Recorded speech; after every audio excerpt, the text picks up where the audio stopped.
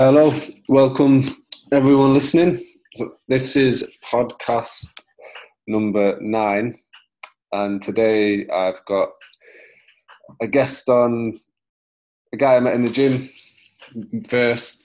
His name's Jed. Yeah, cool guy I met when I moved to a new gym, and we just met one time, just helped him out with some of his training, just met through. Just see him doing exercise, chatted with him, and then just went from there. Done a lot of things since. Got to know Jed a lot, learned a lot about him. He's just a very interesting guy. And there's a few things that, the aim of this podcast is to chat about the importance of a healthy mind for a healthy body. I know Jed's someone that has a lot to give in that area, as I think I do myself. So that's why I wanted to get him on. So I hope you're looking forward to this one, and hope you enjoy it. So welcome, Jed. Glad to have you on, mate. Good to be here. Nice to be here, Luke. Yeah, glad to have you here. So the reason I wanted to sit and have chat with you is because since I obviously met you in the gym, you definitely, I know a lot of just positive people that just spread that in their life, but you're definitely one of the most uplifting, positive people I've met. Thanks. Because like I say, I do know a lot, and I've had, from the chats that we've had over just the time with food, mainly in the gym, isn't it? Yeah. We've been through, just seeing you around the gym. I know we went on that, and then I ended up going on that walk with you, which was really interesting. Conscious walks. Which we'll chat about. And just getting to know you and just hearing you and your stories. And I think you're a really cool person. And I'm just interested in sharing your mind with people, really. Yeah, well, that's good. It's plenty of it. No, I didn't do that. Teleporting it over across the room. Yeah, so just just like you to introduce yourself, what you do. My name's Jed Austin. So I was born in Manchester, and at the moment I'm 60 years of age. So that means I've circled 60 times around the sun, and more to come.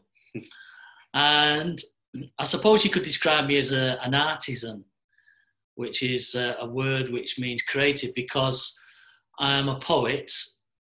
I've wrote over 3,000 poems. I'm an author of different books. 21 have been published at the moment. I've wrote another 50 that are waiting to be published on various subjects. I'm regarded as a philosopher, so I've wrote books on philosophy and done the studying of it and done some workshops.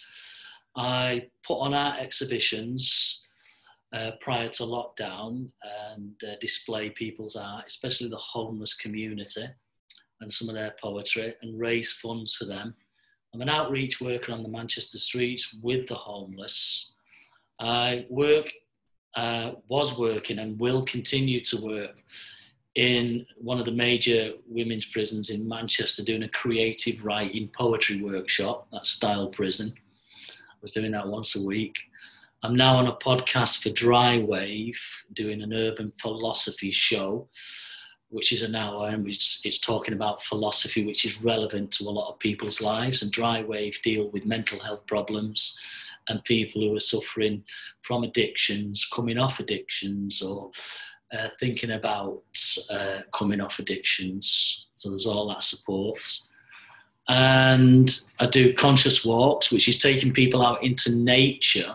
And we have certain themes and little work themes to do at various parts that connect with nature and connect with self. So it is all positive and it's all mindful stuff. Yeah. And one of my big things that I love to do, not only for myself, but help other people access to, is getting the gold that's within us out of ourselves, because there's more gold in mankind's mind than there is in any of the mountains that have ever been excavated in the past or today or will ever be in the future. We all have this gold that comes from the experience of life, the ups and downs. And within anything that's been traumatic or what we conceive as bad, in the center of it is the diamond and gold, which I believe is the growth and the lesson and the strength to able to promote us to a higher intellect or a higher emotion or a higher feeling that takes us on to be stronger in obstacles, or you could call those obstacles opportunities that are part of our growth. Yeah, I like that, opportunities. Yeah. That's so. You're like, I mean, you do loads of things. Some of them, like, I didn't even know about. Yeah, I knew you did a lot, but like that's loads. But it all revolves around the same theme, really, doesn't it? Like, even though there's so many paths you're doing, but still the same. Yeah, I didn't know there was that many. Well, yeah, there is that many, and I've done an album of 24 poems that a sound engineer worked with me, and I directed them what sounds I wanted. The album was made in LA, and so I've got an album out of that. I've always, with creativity, I've always wanted to explore what I enjoy doing. And I left school with no exams because I wasn't really interested in the curriculum of Henry VIII and his wives and stuff like that. And the teaching wasn't great at the comprehensive school I was at. And I had issues with dyslexia, which the teachers didn't know at the time because it was in the 70s and not a lot was known about dyslexia. So you were labelled the naughty kid. But I always had a good imagination. And imagination for me creates reality, because everything that we ever see or look at, be it a table, a chair, a motor car, it had to come from someone's thought or imagination in that invisible world. And then it was created and manufactured as a thought form. So that form is someone's thought. And I've always felt that, be it art, music, sports, or anything like that, have a go, look at it, see if you enjoy it. Don't compare yourself to who might be better at doing it than you. Learn from them if you can, but enjoy it. And in it, you can only get better if you love doing it. There's no anxiety or pressure if you love doing it and you're not interested whether you're pleasing anybody else. Therefore, you won't be anxious of, am I doing it well for them? You're doing it for you. Yeah. And that's the key for me to creativity. 100%. That's where, it's like when they say, when you're doing what you love and for you, it never feels like work, does it? No.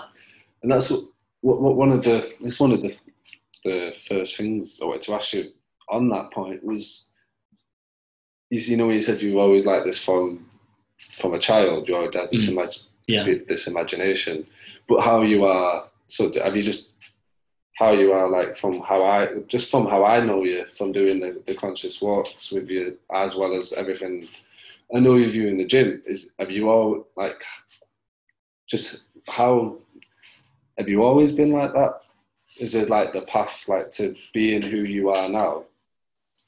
Like, I'm just interested to, like, is it something that's happened for you? It's happened over time? Well, have you always been? Because I know you're like a spiritual person. You're into mindfulness. Has this always been you from then? Or like, is this? It's been a journey. It's been a journey because I think as we come into life as babies, we're pure, and that it's a blank slate. Yeah. So we're pure, we're innocent, we don't come in with any prejudice or any particular story until we arrive, and then the cards are there that we pick up, that life deals with us. So in those cards that we pick up, we might not like the environment that we're born into. It could be poverty, it could be a home which isn't that great, or anything like that, but you can change the cards that you dealt with. But in regards of who I was, I just enjoyed being a kid, looking under stones, seeing insects, different shapes and sizes. And they were like, wow, it's like earwigs and, spiders and things like that. I always saw them almost like toys, but with a life of their own. And they were always interested in how they moved and stuff like that. So my imagination was on it straight away that there's a spirit, there's some energy in these little things as there is in the big things, humans, animals, horses. I've always had an outlook like that. And I think it was Roald Dahl or Lewis Carroll said that if you see magic in everything, you'll see the world like that. And for me, even pressing a light switch and it illuminates a room with electricity, that is still magic. Yes. And I went to Bali recently. I say recently, but quite a few years back, and I was in part of the jungle bit in the villages, and they didn't have electricity. And one of the young lads of 10 I was speaking with while I was staying there, said, "Oh, is it true you have electricity? And you what's it like pressing that switch and it just comes on, this light? It's magic," he said. And at first I went, "Oh no, it's not magic. It's just," he went, "It's magic."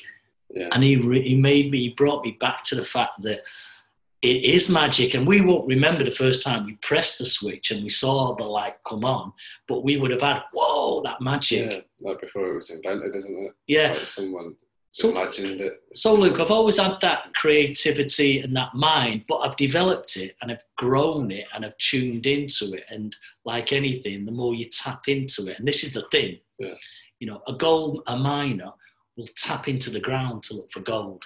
He has to get through that hard surface. Someone on the oil field has to drill and tap in to get that oil deep down. Yeah, and I feel we tap into what we've got within us, creativity, passion, enthusiasm, the way we see the world, the uniqueness of us being us. If we tap into that, the world is a different place on how we then view it. It's exciting. Even the bad things that happen, there's something good in there. There's something good in there. Even if it knocks us down and hurts us, we still get back up. And it's that old saying, what doesn't kill you makes you stronger. But you've got knowledge then, you've got experience then, and then you can grow and you can always help somebody else, guide somebody else if they experience a similar knockdown. You can activate or awaken something in them to say, look, nothing's impossible. Because actually in the word impossible, ironically enough, is the word possible. It's in there. So all the things that we think are hidden, they're not really hidden. It's just that we've been distracted by everyday life from not seeing the gold that we possess within us. Yeah, I always like how you use the like play on words things where like what you do with words. Yeah. Like you always see words different. So like you've opened my mind a lot to like the way words are. So then that's very, because then with words how like we've got to be very careful with what we say to ourselves and being aware of that. Yeah. Like that's super important. Well, you've got, we have to be, what the word is, we have to be impeccable with the word. And I've learned this and I'm still learning this. A word is a magic spell. So your word is your wand. And what I mean by that is a word can cause war or a word can cause peace, as we've seen. If I wrote a letter to a person and it was full of hatred, it would cause them to have hatred for me. It would cause a really bad feeling. If I wrote with a word something loving and nice to a person, it would cause a well-being of niceness within them, and they would feel nice towards me. Now, it's not a good thing to say bad words to somebody and call them rotten and you're not good enough and, you're a lousy person. That's a bad spell that you're putting on somebody, right?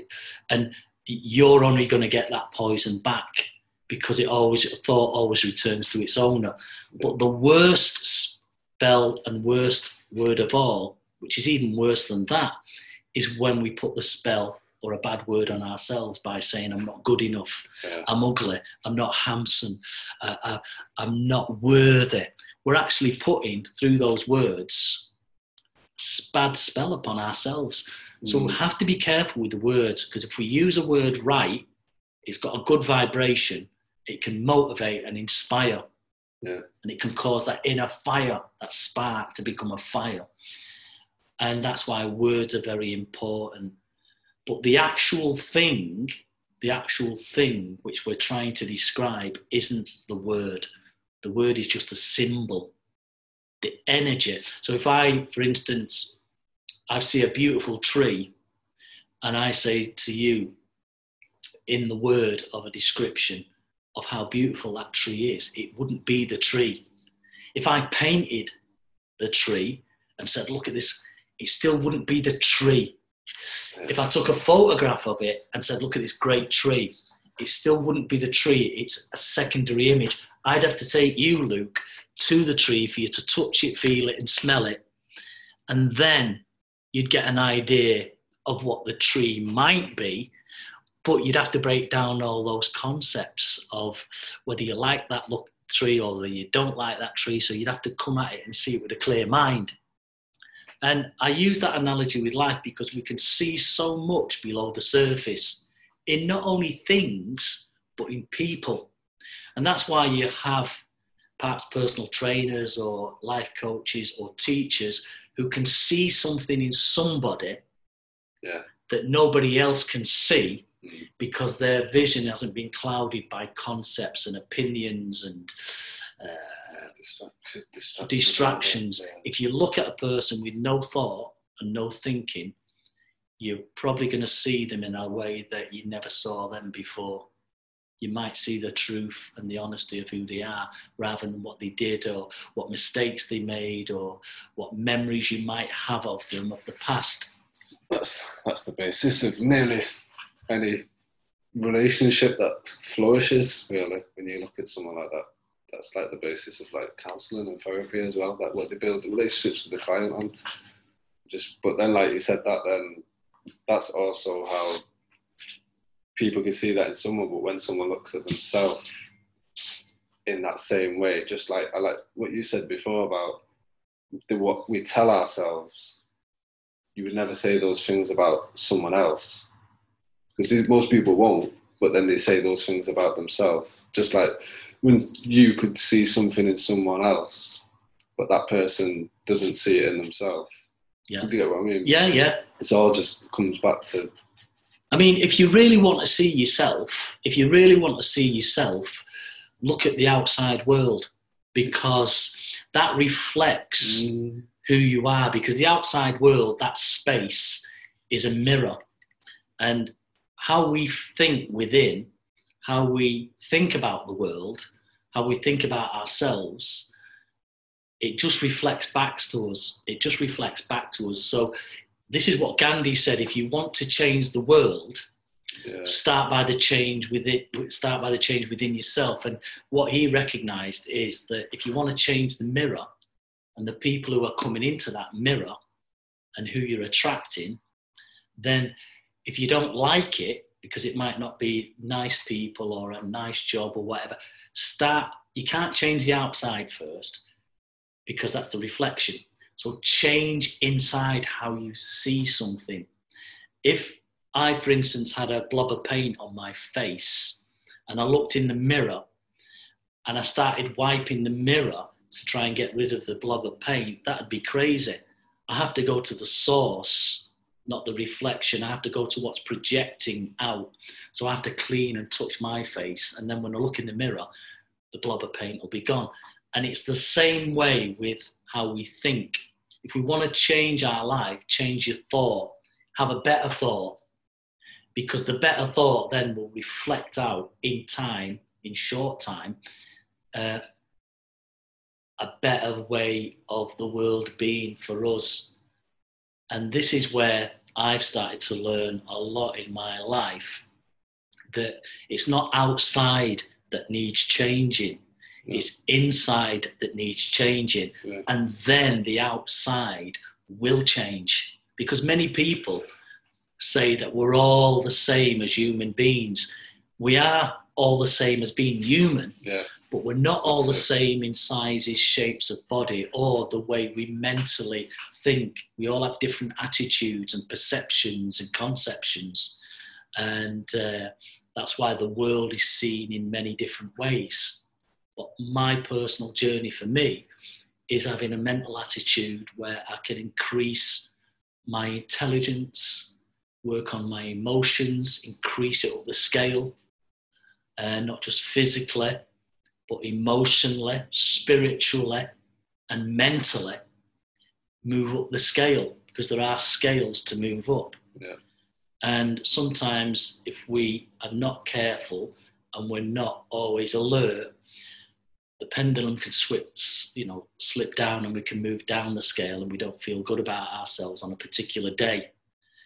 So it's finding a way of keeping on the scale which doesn't drop into the darker aspects of it, the lower aspects of intelligence and consciousness, and keeping the pendulum going from the halfway point to the better point, and never dropping below into the lower points, which cause a lot of problems in our thinking and in our life, I feel, from my own experience, that is.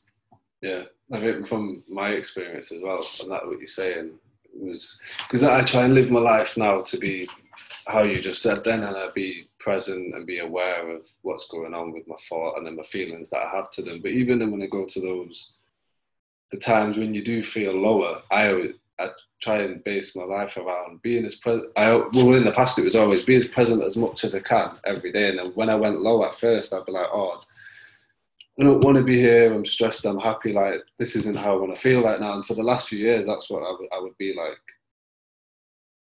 trying to fight that. And then when it did feel great, and when your balance is right and you're in the flow, I was like, all right, I based everything on how long can I stay in this. And now I still do that.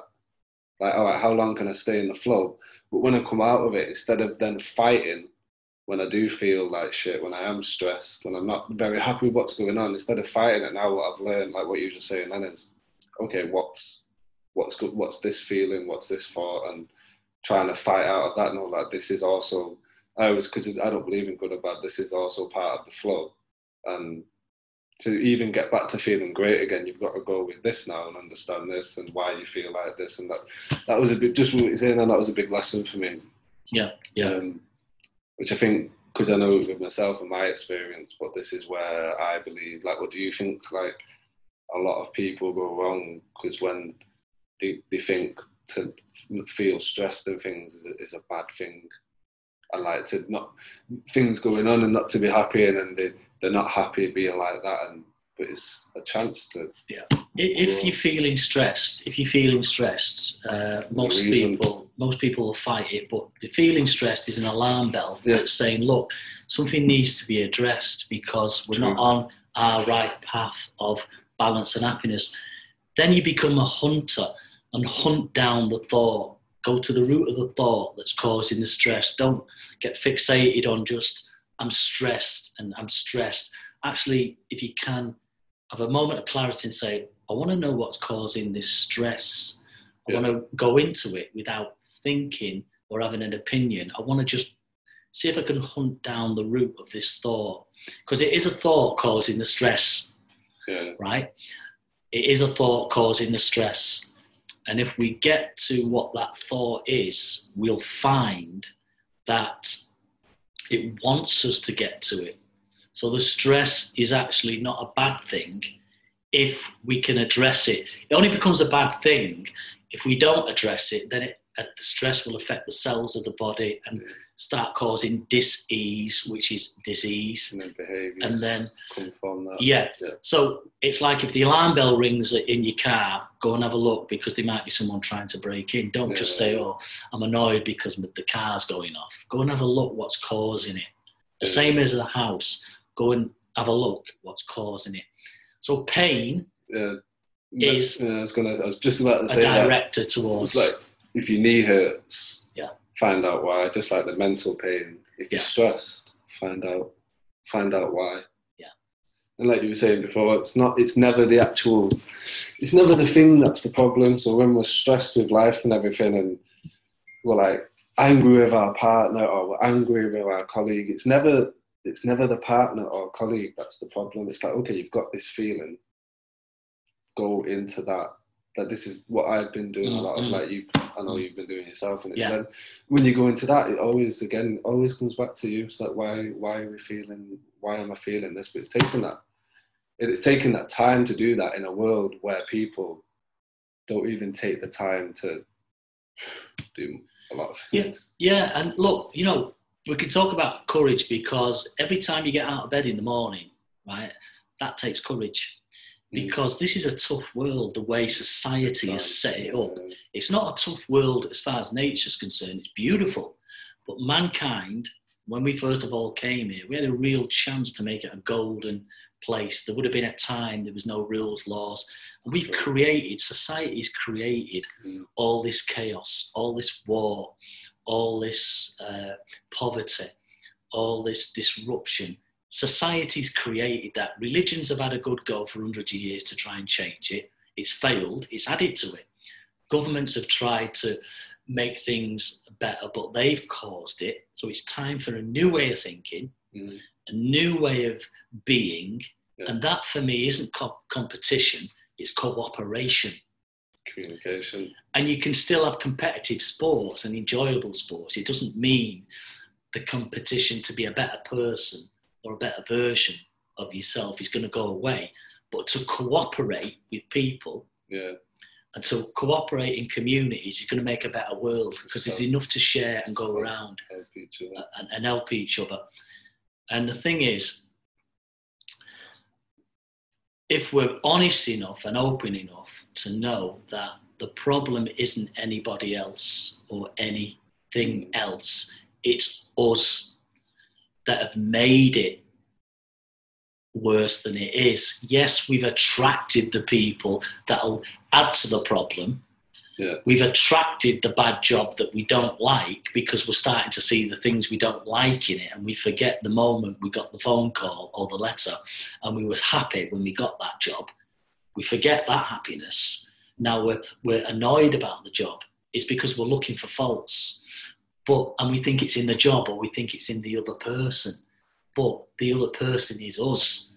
The job is us. They're reflections of the fault that's in us. And if we go and try and sort the fault out in them, thinking we're going to be happier, or sort it out in the job, thinking we're going to be happier, we're wrong, because we're looking in the wrong place. It's getting back to sorting out the mirror reflection, what's projecting it. And that's us. And if we work on that, we'll get it right, and we'll find that everything out there suddenly looks nice and rosy again, because that's our state of mind reflecting back to us in these images. Very true. Like I say, we create that, but it's also the good thing you said is it's all society, like just all of us together. We create our own, but where we're at now as well is created just by the world we're in. It's like, what I said to you before about, it's crazy to think when I was in school and as teenagers, we're all sat there in class and the teacher says, look at everyone in the class and you're all going to be, like, for your grades that you get, you're in competition with all these people. That's a crazy, like, mindset to set a teenager around the people who, like you just said, about when we work with each other and cooperation, but from a young age we're told to not, that all the people around you are your competition, and then we get this relationship with people that we don't know, as well as people we do know who are close to us. We're in competition with everyone, and everyone's trying to take something from us, or we've not got time for people, and it just brings that connection away. And no one benefits. I mean, it's the way we look at things, because, for instance, let's say a football match, right? You've got two teams, and one team wins the match, right? That team should actually, and I know they do in sometimes, but I like the way applauding the losing team, because they would not be winners without the losers being part of their victory. So we have losing and winning. We think it's separate, but it's not. It's all one whole. And this is the problem, I think, what we have. Society detaches and separates us as isolated people and things, and we fight and we go to war and we take, and we think there's not enough. Yet we're all connected and we're all together and we're all part of one thing. I found this realization out when I looked at a tree, and I normally thought a tree had a bark and branches and roots, and that was its body. That was the end of its body. That's what I was taught and thought. But then I realized, actually, the tree's body is the grass and the ground it's in, and the soil that spreads out for miles and miles and miles. Its body is also the sky, the air it's getting its sustenance from. Its body is also the sunshine. Its body is also the rain. There's no boundary to its body. And we've actually been quite mistaken just to think that's the end of the tree there, what we can see. It's the whole part of everything. And it's the same with me. My body doesn't end with my fingers and my bones and my legs. My body is the sky and the ground it stands on, the food that I eat from Mother Earth, the light and the oxygen and the air. Actually, if you go further out and you look at the Earth, that is my body and it's your body as well. And then if you see the Earth in the solar system and the galaxy, that's another extension of our body as well. And there is no cut-off point between the tree and the air. There's not, it's all together.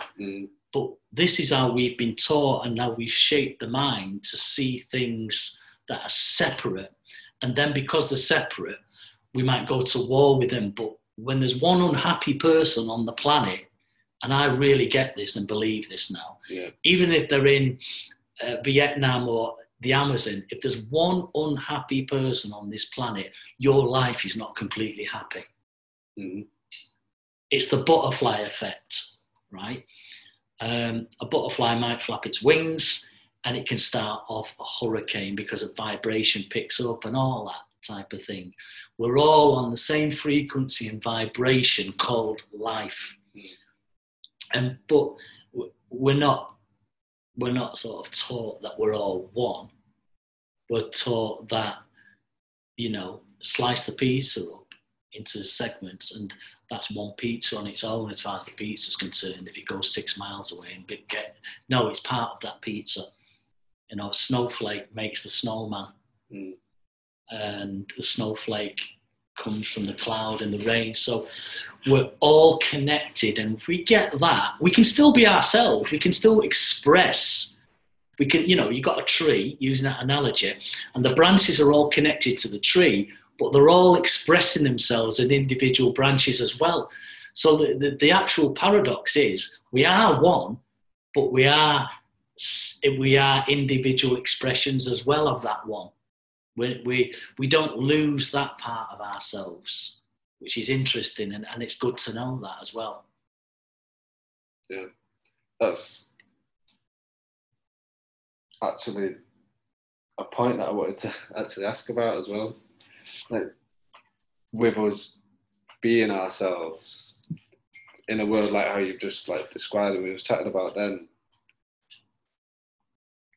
what do you think, or why, just in your opinion, why people then struggle to be themselves? I mean, we probably just said some of it. Yeah. But struggle to know who you actually are and not following how the world's trying to make you. Well, it's really interesting because you've just answered that in the question as well, which is great, because sometimes this is the great philosophy as well. When you ask a question, the answer's in the question. Yeah. And you ask why people struggle and they don't seem to know themselves. That is the essence. People don't know who they are. They don't know who we're not taught that. We're given an image, a label, a nationality, a culture, a religion, a place that we were born, Mancunian, Liverpool, London. We get these identities, these false images put on us, which take us away from being human. We then become man or woman, black, white. Yeah. We start separating and cutting our selves up, and society does that. And we get away from the real essence of who we are, and we get lost in the images of, yes, I will die for my country because I'm English, I'm German, I'll die for my country. We forget we're human, and we get lost in these images which do us no good whatsoever and cause lots of harm. And do you know who I am? I've got a degree. Well, you haven't got a degree, so I must be better than you. And people identify themselves as their job. Yeah, and sometimes when they lose the job after 30 years, some people go and kill themselves because, you know, that was all my life, was my job. I was my job. Or if she leaves me or he leaves me because they are my life, I will kill myself. They get lost in the identity. Some people will kill somebody because they scratch their motor car. Because they feel that car's part of an extension of their identity. It's just an object, it's not them. Our country is just a piece of ground, it's not us. It just happens to be geographically where we were born. So people forget who they are.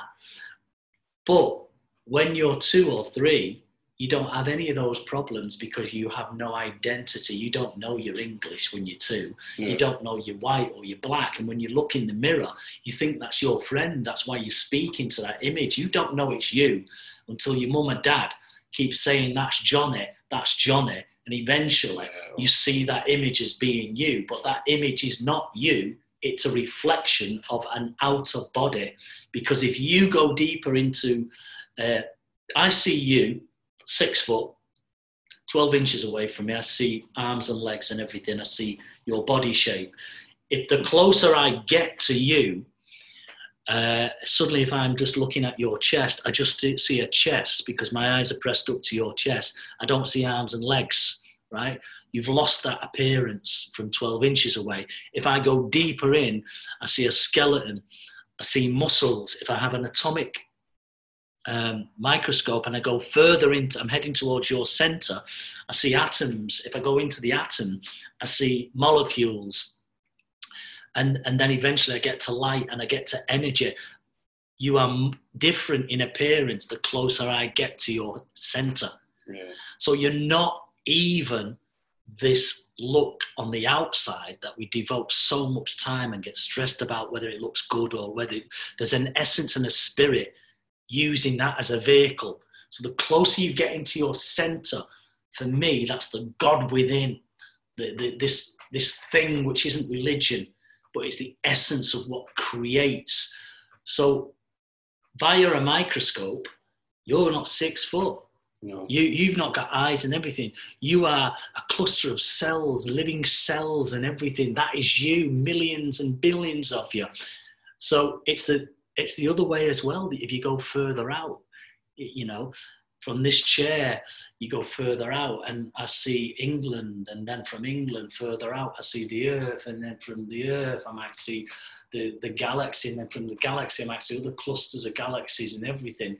That's your body as well, because you're not separated from that. Getting back to the original point, we get lost in the images of who we're told we are, how old I am, what gender I am, where I live, and all that identity, and it's false, and that's what causes the problems, because within us we know that's not truly us.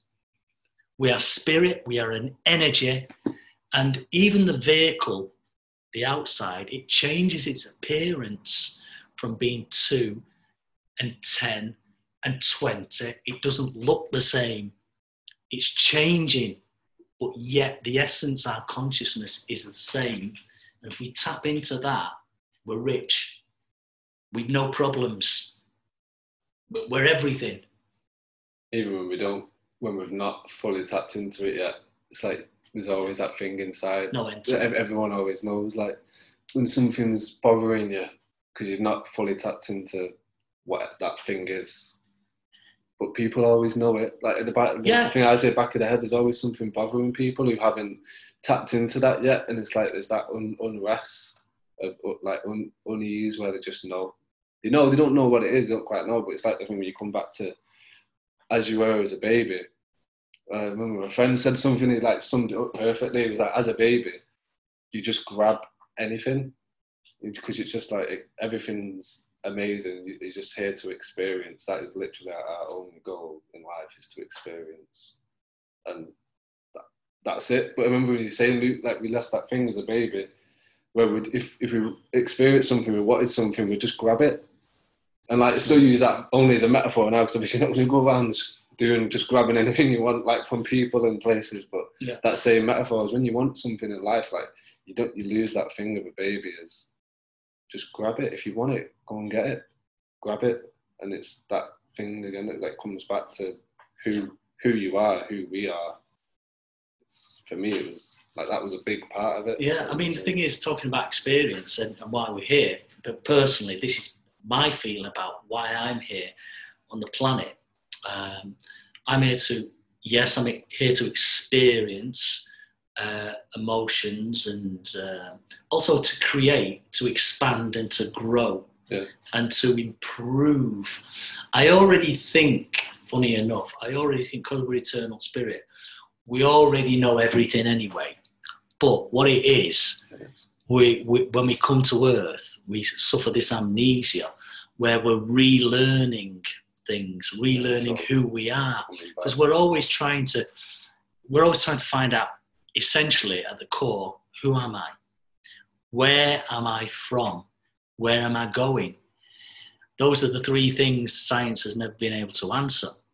For some reason, we're here to explore, to grow, and to define ourselves, to get hurt, to feel the emotions, to learn from the hurt, to gain the wisdom out of it. Everyone's on their own path. Everyone's important. Everyone's valuable, and everyone's a teacher, and everyone's a student as well. And everyone's journey matters. It doesn't make you any better because you've got a higher position in a job than someone else, or you've got a bigger bank account, or you're 10 foot, or you're 6 foot, or you're 3. It doesn't matter, right? It's who and what you're learning, I feel, and how you view life. And out of all success, any success that anybody has, and this is the beautiful thing, it's riddled with failures. Yeah.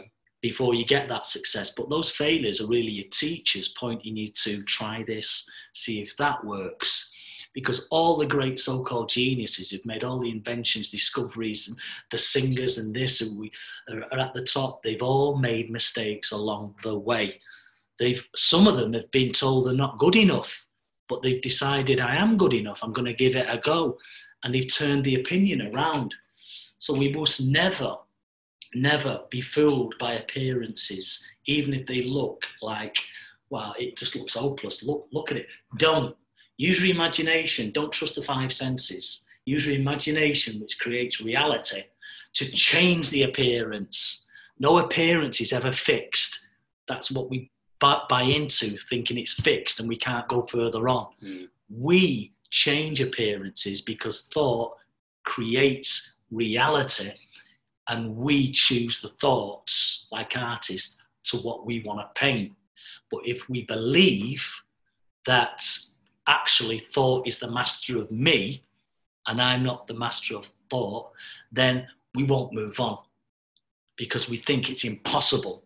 And that is a lie. The truth is, everything is possible. And the best job you can ever have on the planet is the job of being yourself. Because nobody can be Luke or Jed or anybody else out there. Nobody can be them. That's why they are them. Nobody can do a better job of you being you. That's why you are you. And it's a wonderful job to just enjoy. You don't have to set yourself standards to be better than A, B, or C.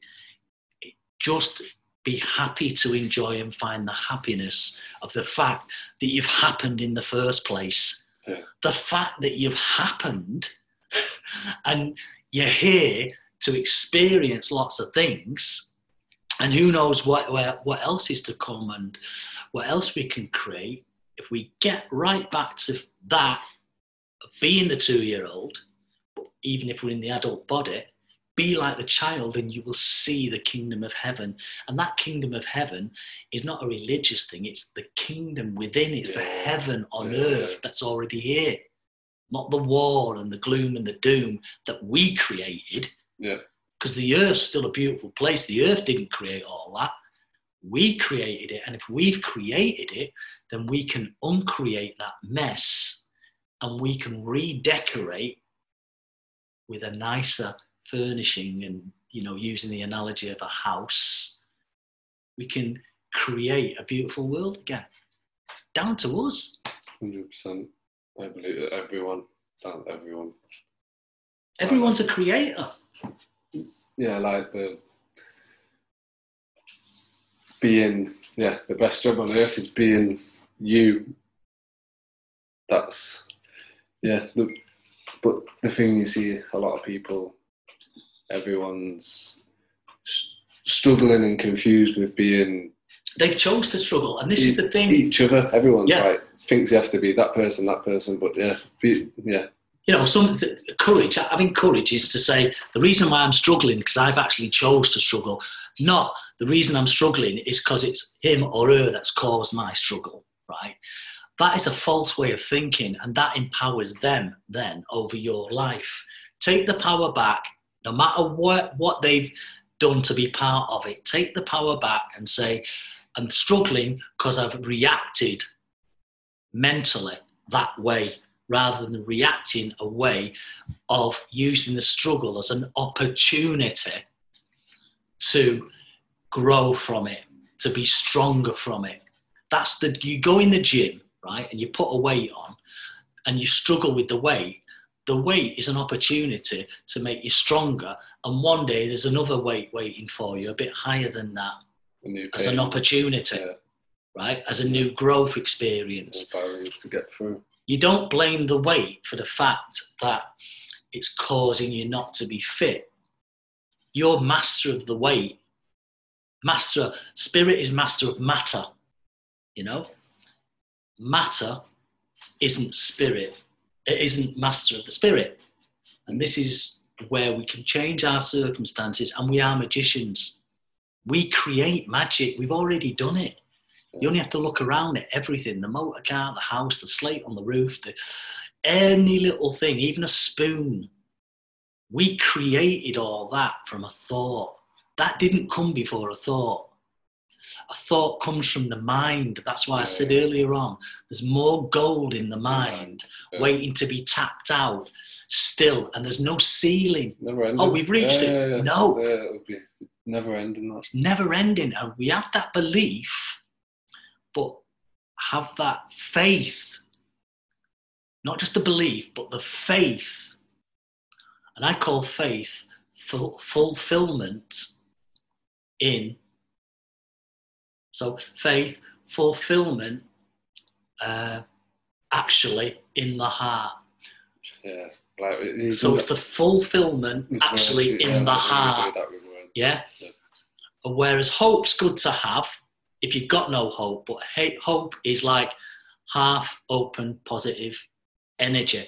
It's like, Luke, I hope I get this job. Yeah, there's a bit of doubt there. I like that as well. Yeah. There's a bit of doubt. I might get it, I might not. But if I say, Luke, I've got faith I'm going to get this job. Yeah, believe. Right? I've already fulfilled it in my heart. I've visualised it in my heart. Faith in that belief, yeah. So the fulfillment is already in the heart of the matter. Hope's not needed. Yeah. But hope is better than having no hope. At least it's a 100%. Step than saying I've got no hope. I'd rather have hope than nothing. People think it's hopeless and just give up. That's the worst you can do, isn't it? Once you give up, you failed at that until you get back on it. But it's that's that's where you need to go sometimes to fail. And yeah, Yeah, and what is failure anyway? I think failed, real meaning, right, a mistake for me, a mistake isn't the fact that you've made a mistake. It's the fact that you keep repeating the same mistake and not learning from it. To learn what you need to learn. Failure isn't failing on something. It's the fact that you keep failing on the same thing and accepting the failure rather than saying, what is the failure teaching me? Because it's not a monster. It's a teacher. It's come to teach. It's not come to harm you. It wants you to succeed. It wants you to succeed. Failure is part of success. It always has been. Mm. It's just that we've named this energy a bit different. Yeah? It might be the slap across the face you need, metaphorically speaking. It's not bad. No, not at all. And if we don't compare ourselves to everybody or anybody, but we actually can learn from them, that's a whole different mindset. Yeah, because once you start comparing yourself to others and then you try to be like others, and like you said before, which is the thing that I wanted to point out that I really like that you said is people struggle and worry, but to be who they are, because you said it takes courage to, when everything's trying to push you in other ways and do other things, it takes courage to be you, where everyone thinks being different is weird. And that's like, yeah, I really like that, because that's the place to. Yeah, it really, that is such a key, because, you know, everyone, well, a lot of people, and you can see it on social media and that, they're trying to look like everybody else, they're trying to dress like everybody else, they want the same tattoo or on the neck or on this, they want that, and they want the same bag, and I've got to own the Gucci bag, or I've got to have this t-shirt with this label. And that's just been part of the herd mentality, right? The guy or the girl who stands up and says, actually, I'm going to be myself, right? I'm going to be myself, whether you like it or not. I actually like it. That's bravery and that's courage, because if you say to someone, what would you rather do? What would you rather have? Would you rather have the whole world loves you, but you hate yourself? Or would you have the fact that you love yourself in a really positive way, but the whole world hates you?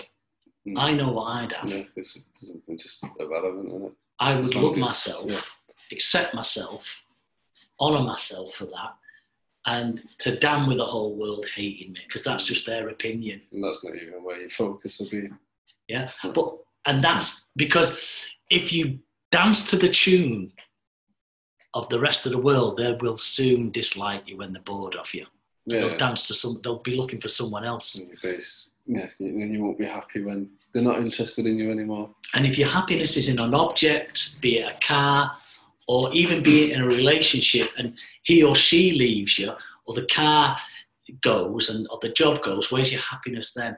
But if your happiness is for the fact that you're just happy that you happen to be a living life force in a human body enjoying life, then nobody can take that happiness from you, because it's not an object.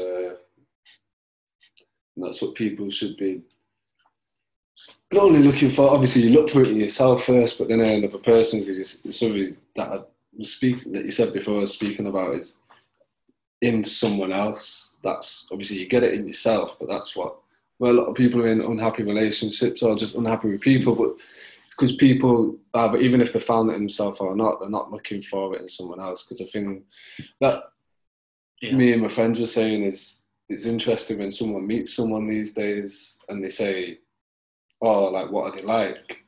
And the things that start rolling out is, oh, he or she's got a good job, they've got a nice car, they've got their own house. It's like, no, what are they like?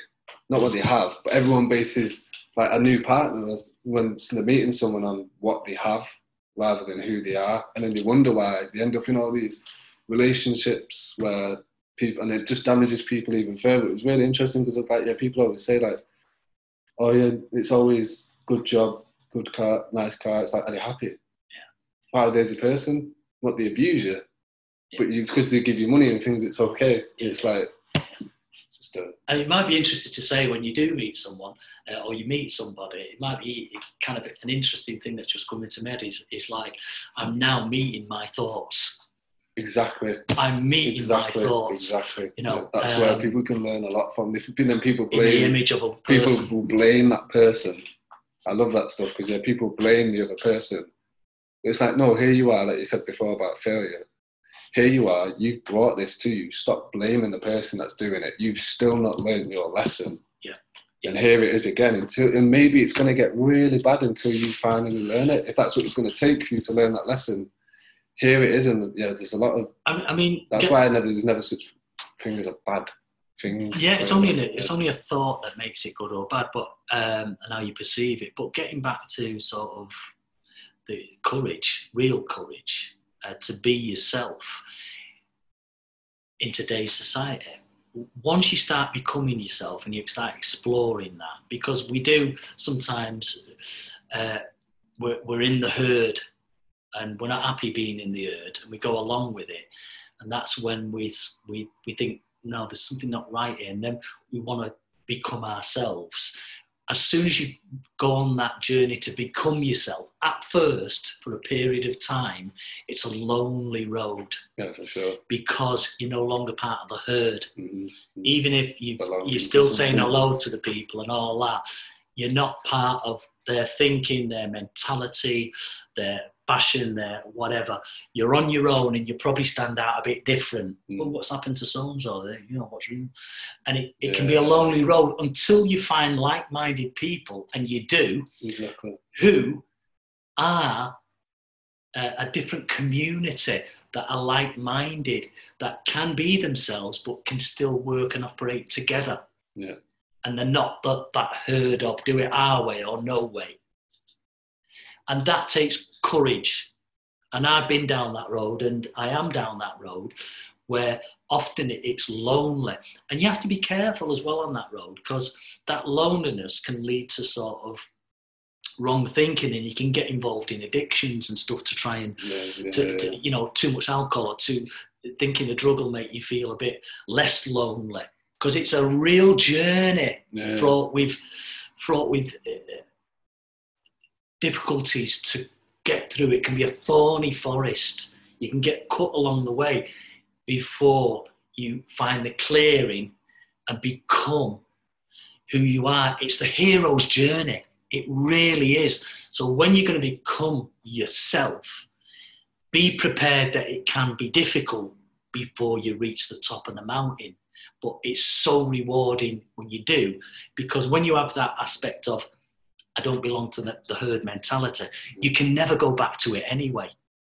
You've got no choice, because you have a new awareness that you're not part of the herd, that you express and feel differently. And there are many, many, many, many, many, many people who are on that journey of being themselves and are happy. Some have reached the point where they've got through all the thorny bits and everything, and they want to guide and help other people get through it.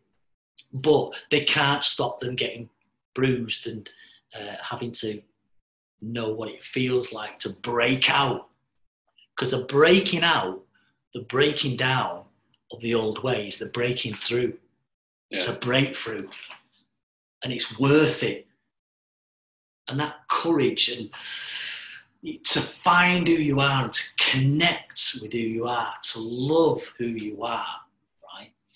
It's just an amazing experience. Yes, it's life, isn't it? Yeah. Instead of always trying to attain something, get something, it's just enjoy it. Because breaking down life, you know, we're life, and I love this. And essentially, when I said earlier before, when you get past the atoms and we go into the body and you get past the bones of the atoms, we are light. That's what they see, light, energy. And life, for me, I looked at it, and it's light in form, evolving. Yeah. The body being formed, so light in form, evolving, using the body as part of the vehicle to go on this journey to evolve. Yeah.